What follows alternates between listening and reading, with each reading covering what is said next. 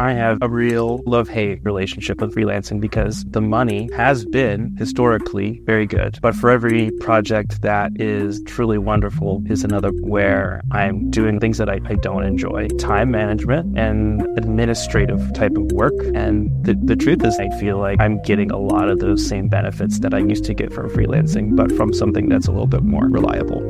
Hello and welcome to episode 56 of Webflail. I'm your host, Jack, your failure connoisseur, and today my guest is Josh Jacobs. Currently, Josh is working as a senior designer at Jasper, but moonlights as a Webflower on freelance projects. Josh has had over 6 years designing and developing web stuff, and he's a die-hard Webflow fanboy. In fact, he's actually spoken at Webflow conference in 2021 and 2022. Josh's career has not been linear though. And for anyone that has done as much as Josh has, there has been some serious ups and downs. The failures that we'll talk about today are not shifting his business alongside his life changes, briefly pivoting away from Webflow design, and not learning from his past mistakes.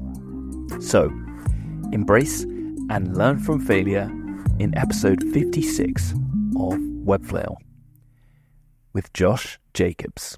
Josh, welcome to Webflail. Hey Jack, thank you so much for having me. I want to just say off the bat, everyone says it, but you are the king of intros.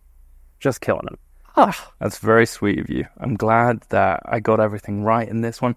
But I want to kick this off by saying I had a look at your portfolio, and there's a lot of people with cool portfolios, but I think I've watched some interviews with you and stuff, and your portfolio is so you. It's unreal. Thank you very much. It's really, really powerful. How did you learn to kind of put your whole self into how you portray yourself visually? Because I think that's a really hard thing to do. It's tough, and it comes with time and experience. This is the third iteration of my portfolio built in Webflow, and the first one was very generic. I just wanted to have something on the web. And then after a while, I thought to myself, well, I can make a portfolio which is cooler than this.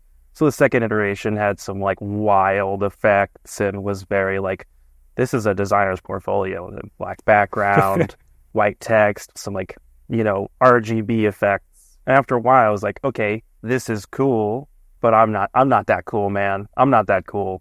And so in the meantime, my freelancing career had picked up, my Webflow career had picked up, and I've worked with a lot of people who had a design eye, and one of the clients that I'd been working with at the time, he did the design for his own website, which I built for him, and it just reeked of personality, and I loved it so much. It was colorful.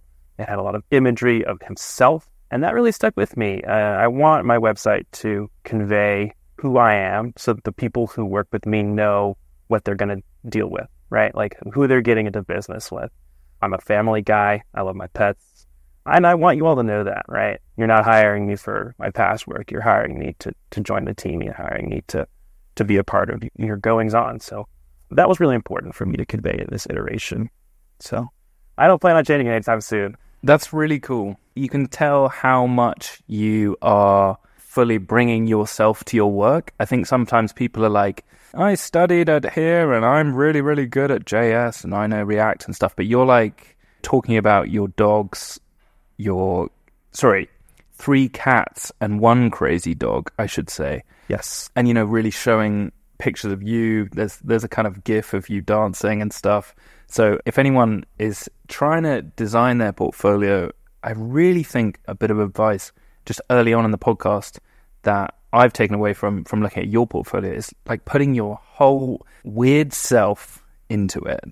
If I may say that about you, Josh. Please, that's a very accurate description. And it's something I try and do for my clients and for my work as well, is like, okay, yeah, these are your features. These are, this is the message you're trying to get across. But like, what is your company like? What is your, if it's a portfolio, like, what are you like to work with? I see so many portfolios where it's like text, image, but I don't know who this person is or what their deal is. And that can be challenging. Yeah, and it makes it so much easier to work with someone that you can have a laugh with and you kind of know what their silly sense of humor is. And And ultimately, everyone's weird. Some people just choose to show it.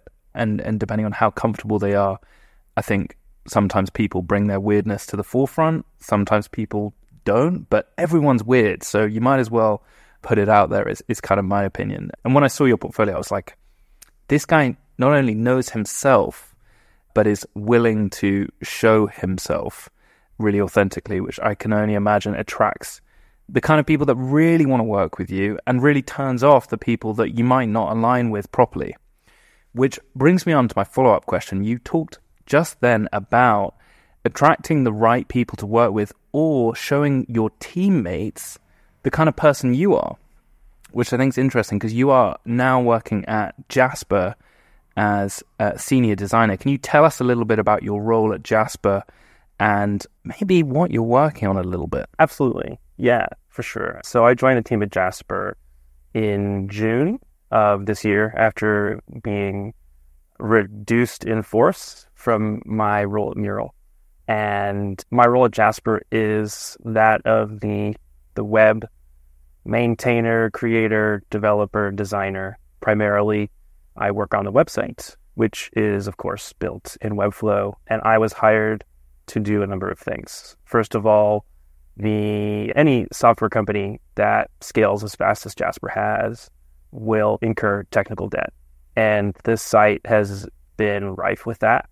So cleaning it up, making it organized, but also bringing in a stylistic touch across the entire website, making it cohesive. That was one of the big remits that I was hired to do, as well as create new pages in support of campaigns, new features, or in the case of an upcoming update to sort of our positioning, perhaps a new homepage and supporting pages of that nature. It sounds like you're a kind of Swiss Army knife for Jasper, both in design and dev. They're like, here's a load of problems, Josh. We need you to come in and just get whatever tool you've got in your armory out and go at it. Is that fair? Yeah. On any given day, I could be working in Figma, slicing assets. I could be in Webflow, creating new pages. I could be working with our engineers to figure out what's going wrong with our Google Tag Manager, it's certainly a jack of all trades, master of some, hopefully. Yeah, I was going to say, I mean, I don't think that's fair. If you were about to finish that phrase, jack of all trades, master of none, I don't think that's fair. I mean, you've got a hell of a lot of skill set. And for anyone that doesn't know about Jasper, in your own words, can you describe a little bit about what Jasper is? Absolutely, yeah. Jasper is an AI tool primarily focused on creating content. Specifically, the things that Jasper does really well is that we are primarily focused on creating content for marketing organizations and empowering individuals that create marketing, or really anyone for that matter, to create content quickly, but also to create content which is performant and is cohesive with your brand, right? So you can upload documents into Jasper. Jasper will learn from those documents and learn from your tone of voice to create a style guide which is effectively what your brand sounds like and what it writes like. And Jasper will output content in that tone of voice or in whichever tone of voice you would like. It's super easy for anyone to write something and put it on a blog post or on a website. It's like the Wild West, right? And Jasper helps to rein that in, but also helps it to be focused on performance and help to write better content. So that's the short answer. It's an insanely powerful tool, and I part of the reason why I wanted to get you on the podcast because I was like, this tool is insane. But then I was like, hold on, Josh, build the website in Webflow, and then there's a lot of like Webflow orientated positioning with Jasper because there's the new Jasper app and the app marketplace, which is how I came across it. And I was like, hot diggity damn, we got to talk about this. So for anyone that's interested in looking up Jasper AI, go check it out. I'm talking about it loads. It's really cool. I'm not being paid to say this, but it's insane. Okay, with that all being said, you were a Webflower, but then you got full-time employed with Jasper. And I'm kind of intrigued because a lot of people in the Webflow space are like, I want to be an independent freelancer. I don't want to work for anyone. That's why I want to do Webflow. You said to me before we started recording how you've got inbound work. You know, you could potentially do freelance with client work, but then you were like, I'm going to take on this job role. Can you just tell us why you decided to take on a full-time job when potentially you could have carried on doing some freelance work? Yeah, that's a great question, Jack. So for a little bit of context, I have been doing full-time work for large organizations for a number of years. And there's quite a bit about that kind of work, which works better for me. I enjoy the structure of a 9-to-5. I enjoy not having to track my time and do a lot of that admin stuff that does typically come with freelancing. I also enjoy the benefits that come with the territory of a full-time employment, right? With Jasper, I have paid time off. With Jasper, I have paid benefits, and it's a little bit more flexible with regards to my working hours. And freelancing, which, as you mentioned, is something that I also do, more so as a side hustle, as the kids say. But You're not that old, Josh. No. Older every day, Jack. Freelancing is almost the opposite in a number of ways, right? There's a lot of time management and a lot of administrative type of work that consumes a lot of time. And as my career has evolved, I'm starting to make more money from my primary profession. And really the reason I started freelancing was to make money, but also as a creative outlet. And so I'm doing that creative stuff at Jasper. I'm making more money. And so the administrative and time management pieces of freelancing that I just am not in love with are sort of the reasons why I'm starting to slow down my freelancing work. I still work with my repeat clients, and I still do take on some new jobs if they are exciting or if the pay is really good. That's really why I have chosen to do the work that I do for a larger company, because it is creative, it is exciting, and I do feel like I'm getting a lot of those same benefits that I used to get from freelancing, but from something that's a little bit more reliable. Yeah, I think there's this idea when you start out freelancing that you want to be your own boss, you're going to only work on the projects that you enjoy, and you're going to earn way more money and stuff. And I think in reality, there's a lot of stuff about freelancing that people don't necessarily talk about and don't necessarily realize until they're kind of in the trenches of it a little bit, like contracting and chasing up on invoices and then all the emails and meetings, and like you're kind of this one-stop shop for a whole project, which can be quite overwhelming. And freelancing doesn't suit everyone. So I think it's commendable that you know yourself enough to be like, you know what, a full-time job may sound less sexy than freelancing, and actually it might not suit you depending on where you are in life, and you've got a family. You know, that's another thing that's a very real thing that you've got to consider, stability of income, etc. So. It's true. You know, Jack, I have a real love, I wouldn't say love-hate, but it's a love challenge relationship with freelancing, because it has introduced me to a lot of great people. And the money has been historically very good, and that has helped me to make ends meet. But for every project that is truly wonderful, goes without a hitch, is another project where I'm doing a lot of those, lots of emails, lots of time tracking and things that I don't enjoy. And the truth is that the work I'm doing right now for Jasper is incredibly cathartic. It is incredibly creative. I don't feel as if I am being overmanaged, and the outputs that I'm generating for the business are tangible. And that's really important for me. And as long as that continues, I will continue to be very happy having a full-time career in Webflow. That's great to hear. Just wanted to just hammer that point home for anyone that's listening and is like, I don't want to be in a full-time job. It's like, it's not all sunshine and rainbows in the freelancing world. With that being said, is it a good time to jump into your failures? I think that would be an excellent segue. Let's do it, Jack. Okay, let's get into this thing. So, tell me about failure number 1. Not shifting your business alongside your life changes. Yeah, so this was the first thing that came to mind when you asked me to come on this podcast. You know, when I started out in freelance, I was a single guy.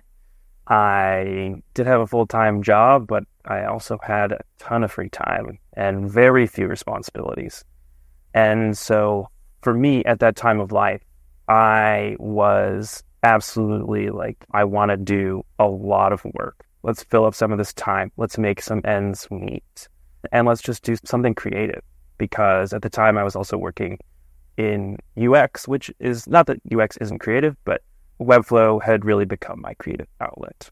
So it made sense for me to take on a lot of work. And I did. But over time, the amount of quote unquote free time that I have has diminished. And that is because of changes in my life. I got married and I had 2 beautiful boys. And, you know, after my first son was born, even before then, I thought to myself, well, how much more work could it actually be? And after my first son was born, that was a bit of a kick in the pants. And like, it can be a lot of work. But I was still able to take on new clients. I was still able to complete things in a similar time frame that I used to. But with those changes came a shift in priorities for me, and specifically with regards to my family, right? Now, after I work from 9 to 5, from 5 to 9, what I want to do is spend time with my boys. What I don't want to do is close one window on a computer and open another one and have to keep doing that work. And I list this as a fail because it's a failure which I have done recently. Just this last month, I finished a job that I took while also having another freelance job, so 2 simultaneous projects.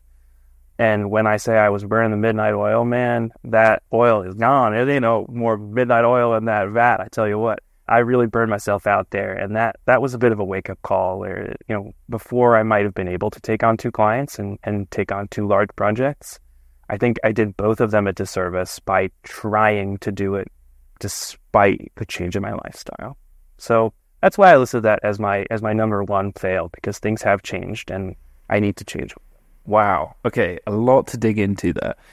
Can I ask you why you took on those 2 projects? Were you still in like previous Josh mode where you were like, yeah, I can do this. Come on, I've got this. What possessed you to say yes? So it was a perfect storm, really. The first project was for a recurrent client of mine, which I truly love working with them. They have been excellent to me, and I want to maintain that relationship. Anytime they come to me, no matter what's going on in my life, clearly, I will say yes, because working with them is a joy. And then the second project, as has been harped on through other members of this podcast coming on and talking about their work, was a friend of mine reached out to me with something that they had done for a client, a design that the developer that they had contracted just vanished into thin air and they needed some help. The reason I took that project on, and I do have criteria for what I take on from new clientele, but the reason I took that one on is because the design was super cool. It was done by a very talented friend of mine, Joe Montefusco, who now works at Zapier. And I really wanted to help bring that to life. So, like I said, it was a perfect storm of wanting to say yes to things, but not having the internal dialogue established for me to say to myself, maybe we don't have time to do this. Something's got to give. For anyone that's listening to this and is like, I've got a full-time job, but I want to keep doing a bit of freelance work. I've got a couple of hours here and there. 1, what's the criteria that you use to decide how to use that precious time? And 2, how much precious time can they feasibly do a project well enough, but also not feel completely burnt out and Yeah. and also have family time, etc. Do you see that's kind of a two-part question, which might be quite difficult? No, I think for me, what it comes down to, and what it comes down to now, is needs versus wants. What are the things that I need, and what are the things that I want? So when I chose those two projects, the things that I need to continue to work at Jasper and do a very good job. The second thing I would say I needed was to maintain that relationship with a truly excellent client. Things that I wanted out of those projects: financial income, right? Making a little bit of money. The things that I wanted to do was to help my friend, and I wanted to create something that was beautiful. And when I was trying to make that decision, looking through rose-colored glasses, seeing that line between want and need was a little blurry. And it's clearer to me now that I need to prioritize the needs. And when it comes to wants, those are going to need to be very subjectively poured over, because the other thing that I need to do is spend time with my family. I need to recharge. I need to not feel as if I'm being overworked, prioritizing my mental health. So going forward, I think trying to learn anyway from this failure, just separating the needs from the wants and then prioritizing as we go forward. Great answer. Guy, I put you on the spot there with a difficult question and you handled that like a champ. So separate needs and wants. I think one thing that you talked about there, which I really loved, was how you talked about how they were your needs and your wants. Like, you're prioritizing yourself because you are the most critical asset, not just for you to continue, doing the work that you do at Jasper really well, which is your main source of income and your livelihood, but also for your family. Like, for you to be the best you as a dad, as a husband, as a dog walker, as a cat feeder. I guess you don't walk your cats, that might be weird. But, doing all of that stuff, well, requires you to put your needs first. And I think that's a really, really key thing. Because I think sometimes we're like, oh, but my friend really needs help and I should really help. And you use the word should. And the second you use the word should, you're fucked, to use the French. It's like, oh, God, I feel like I should or whatever. And that's when slippery slope. I don't know if you'd agree with that. Have I said back to you fairly what you've just told me? Yeah, absolutely. In a past life, I absolutely prioritized the needs of others over myself. Obviously, there were some selfish gains to be had from doing things for other people. The having children in particular has really made me aware of the fact that if I don't prioritize myself, I will suffer, my family will suffer, my work will suffer. And so that there's really not a choice to be had there. I have to prioritize my own mental health.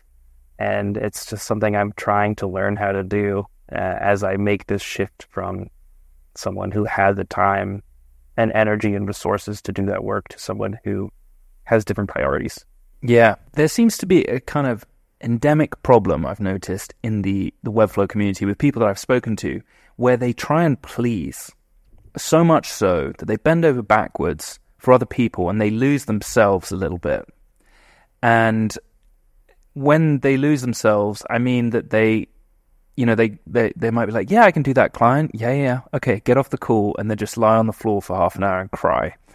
And that's not helpful for anyone, obviously. But, how I know that having kids means that you literally don't have the choice. You can't just say yes and people please to the same extent that you could. But to anyone that's listening who's like, I say yes to everything to my own detriment, what advice would you give them? Something I would say to all those folks who are bending over backwards to try and please these clients is that, don't wait until you find your breaking point by breaking. That's something that's happened to me many times, is that I've bent over backwards so much so that my mental health has been affected. And something I've learned from that is that there is always time at any point in a project for you to say no. for you to bow out, for you to push back, there is no amount of money, there is no amount of creative fulfillment that you can get from a project that is worth prioritizing over your mental health. And so my advice to you would be, my advice to my past self even would be to say no more often, push back more often. And if things are going south, you do not have to continue to do that work. You can say, I'm done. Yes, yes, yes. Thank you for saying that. If anyone's listening and is in a really tough spot where they've just said yes, yes, yes to all these different requests, and they're like, well, I've set the precedent now. I keep saying yes, and now I've got to keep saying yes. No, you don't. Listen to Josh here. If it's tough and you're crying and you're just like, this project has broken me, you need to own that and then make a decision about how best to confront that. Absolutely. I'm going to have to, do some therapy on this one. This is a big point. So, round up there. Wants and needs. Really, really important to determine what is a need versus what is a want, and put needs first. You need to need first. That's how you're going to remember that one, guys. Children are going to really, really help you determine what is a need and what is a want. But if you don't have children, and I wouldn't recommend just getting children just for this purpose, but you're going to need to work out, what is a strategy so that you can determine what a need is and what a want is. But a really good way of doing that is to look how much time you have. And if you're saying the word should, or, saying something like, I feel like, that's instantly, in my head, a red flag to determine whether you're doing it for yourself or doing it for someone else to your own detriment. Is that fair? Is there anything else that we need to add as a recap for that point? No, just don't feel as if you have to be attached with glue to anything. You can always detach yourself. And people tend to understand if you say, I need to prioritize my mental health over this project. No person is going to say no, right? Like every person understands. How dare you prioritize your mental health, you bastard? Yeah, exactly. Tell me about failure number 2, briefly pivoting away from Webflow design. Yeah, totally switching gears to more of a career-focused topic. So for context, last year when I was working at Mural, Mural is a visual collaboration tool for those who aren't aware, and I was doing something for them very similar to what I'm currently doing at Jasper, which is working on maintaining and creating web pages in Webflow for the marketing website. So around March of last year, there was a reorganization where my team was previously on marketing and we were brought into the product organization. The thought being, well, the website is a tool for bringing people into our product, so they should be a part of the product growth organization. Don't agree with that decision? Don't put your marketing people in product. It didn't work, but it's what happened. And when they made that switch, the idea was that I would be doing 50% Webflow, 50% product. You can't do 50% of two jobs, right? And so ultimately I was given this decision, well, do you want to continue to work in Webflow or do you want to be a product designer? Which, for those of you who aren't aware, is a completely different career with different work day to day and a different background is required of you. At the time, I was kind of excited by the idea of doing something different. My philosophy has always been, if I can learn something new and grow in my career, that's something that I should pursue. So I decided to try my hand at product design. And it's kind of a complicated thing to list as a failure because I really enjoyed my time working in product. And I learned a lot. And I surrounded myself with a lot of very smart people who I have a ton of respect for.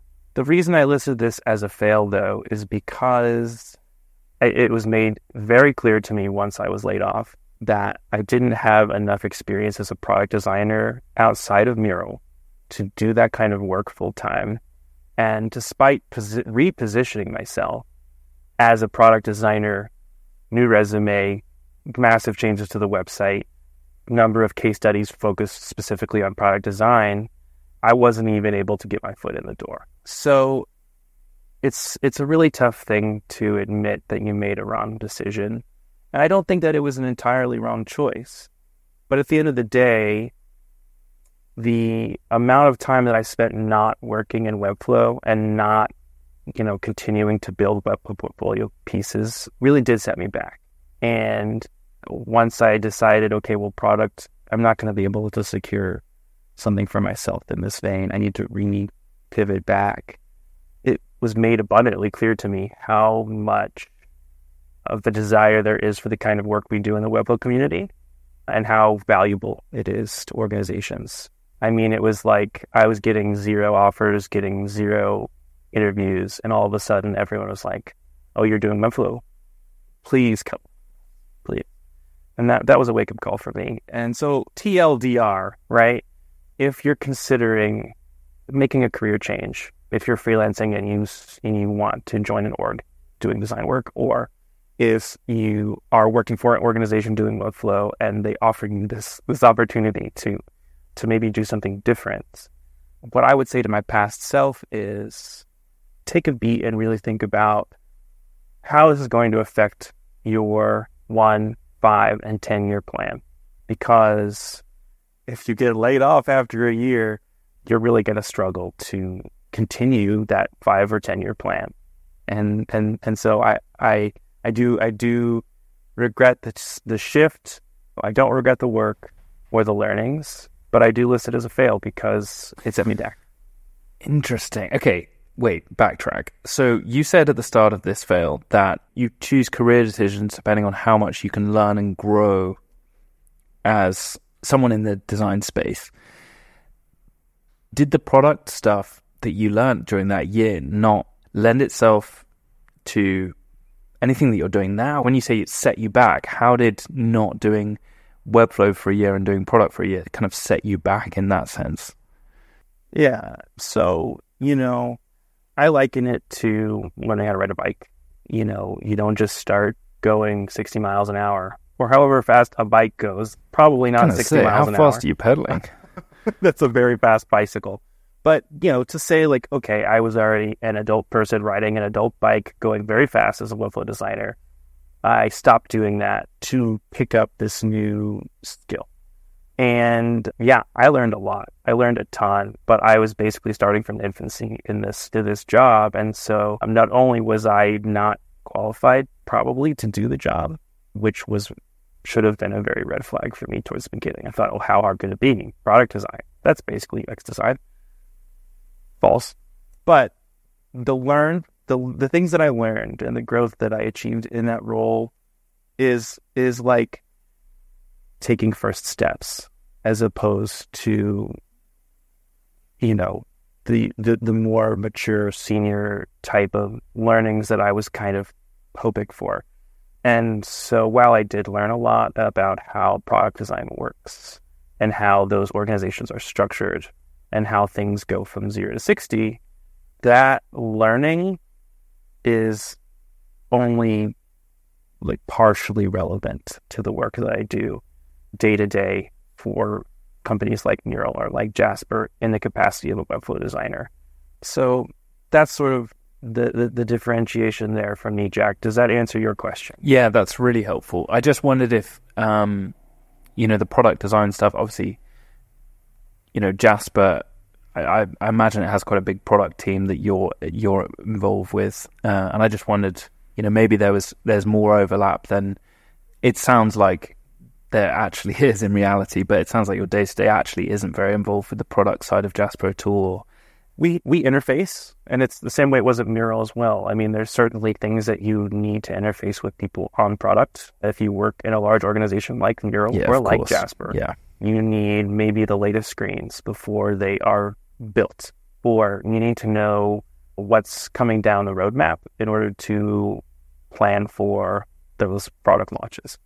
But I think that there is a reason why those two fields are more divorced than people might think that they should be. And that's because they're two very different jobs and they require 100% of work. You can't do both simultaneously. And so, I did learn a lot about product, but the setback with regards to my career, that's a year of not being a professional Webflow designer. With regards to my career and that time sink into committing to product design, I do regret. Interesting. And then when you said I became a Webflower again and pivoted back to Webflow, and then you were offered jobs left, right, and center. For anyone that's like, Josh, where the hell are these job offers coming in from? How did you pivot back? Did you publicly say on Twitter or, email your network and say, hey, I'm really focusing on Webflow? What does pivoting back so that people actually offer you jobs look like? Perhaps I wasn't clear when I said this initially. I've been getting Webflow job offers the whole time.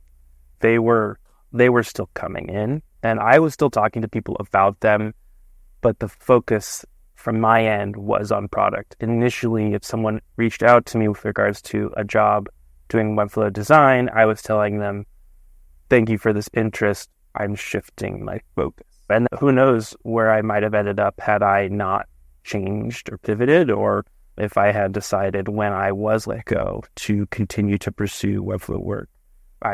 There were a ton of different organizations that did reach out to me and that I declined. And so it wasn't a purposeful switch.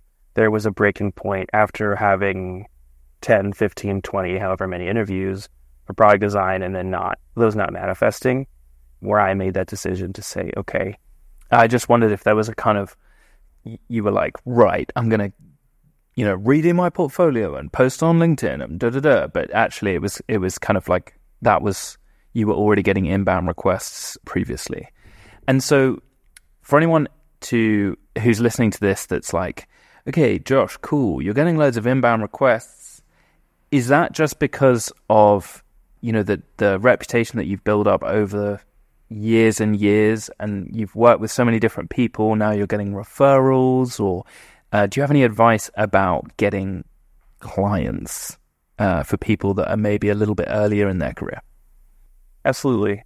Yeah. So I think the reason I was getting all of those referrals, and most of them were referrals, some were people who had just found me from SEO or on the Webflow Experts channel. But to those of you who are just starting out, or to those of you who are looking for a career in Webflow, I would say represent yourself on as many channels as possible. I am very vocal on Twitter, or X, if you will, in the Webflow community there, on the Facebook group. I have a Webflow Experts profile. I have my portfolio. I think actually the place where I get the most recognition from is the Webflow Showcase, which a lot of people don't think about as a source of potential clients or income, but I made a couple clonables at the start of my career that have just shot up in clones over time. And so people will see those and say, oh, this is cool. This guy knows what he's doing. Reach out to me for work. And I put my portfolio link on there and stuff so that it's easier for people to reach out to me. So just get your work out there. Do a little extracurricular activity. The Webflow Showcase is not something to sleep on, even though it's a little bit buried these days now with all the made in Webflow stuff that they're doing. And that would be my advice. And if you build it, they will come. Awesome advice there. Yeah, it sounds like over years you have got the know-how to get clients, but just being in the space and being active and I kind of hate the phrase like showing up, but I think that there's something to be said for just being consistently providing value in digital spaces, but also just with clients that you work with individually, and referrals will come. And I love this advice about the showcase as well.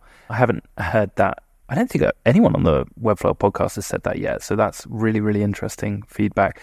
Webflow Experts program, a lot of people have talked about how powerful that is. So getting into that program does sound like a really powerful lead generation stream. Tell me about failure number 3, not learning from past mistakes. Yeah. Jack, We just talked about, in the first veil about taking on too many projects and working on a project that was for a friend, working probably on something that I didn't need to do, but something that I wanted to do. And the truth is that none of those, that was not my first time doing that, right? I have absolutely done work for friends before and regretted it. I have absolutely prioritized things that I wanted to do, things that seemed kind of cool and flashy, or maybe something where it was a role that I had not taken on before that turned out to be a lot more than I could chew, or taking on more projects than I had the capacity for. These are all fails in their own right, but the biggest fail in my mind is continuing to do that and not learning from my mistakes. And it's something that I've recognized kind of recently is like, oh, this happened again. and I really need to take a step back just into my own space and think through why those things are happening over and over again. I think my situation with regards to freelancing is kind of unique. Most people that do freelance, that's their full-time thing.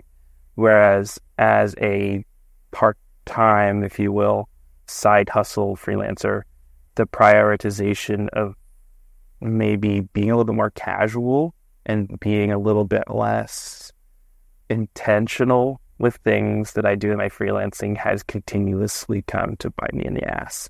And I have not done a great job of changing my processes.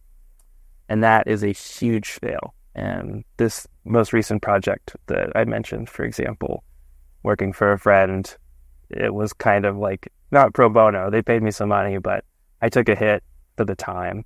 And it went on a lot longer than I expected because I didn't put out like the perfect contract. Like I just kind of signed whatever.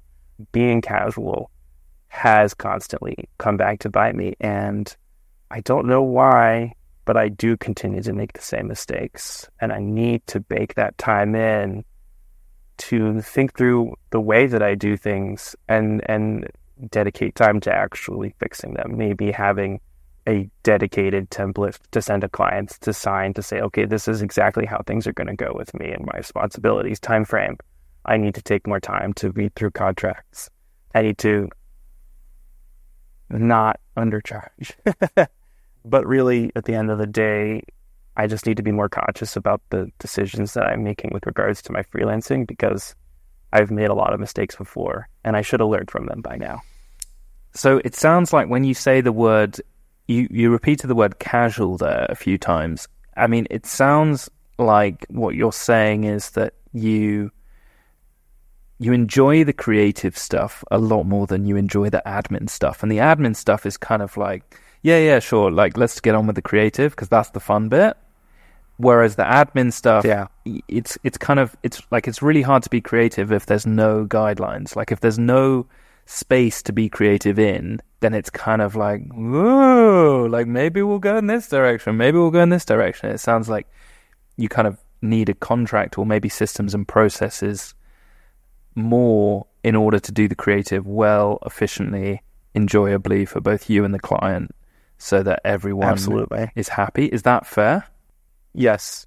In this specific instance, right, if I had not casually, but formally taken the time to read through the contract that the client had sent to me, which I have casually just signed stuff in the past and it's come to bite me. If I had done that, I would have noticed, okay, well, there's no defined scope of work in this contract, or there's no end date in this contract, or, there was a talk of hourly rate via email, but the contract doesn't mention it for things that go over the predefined agreement. And so I just wanted to get into the work, man.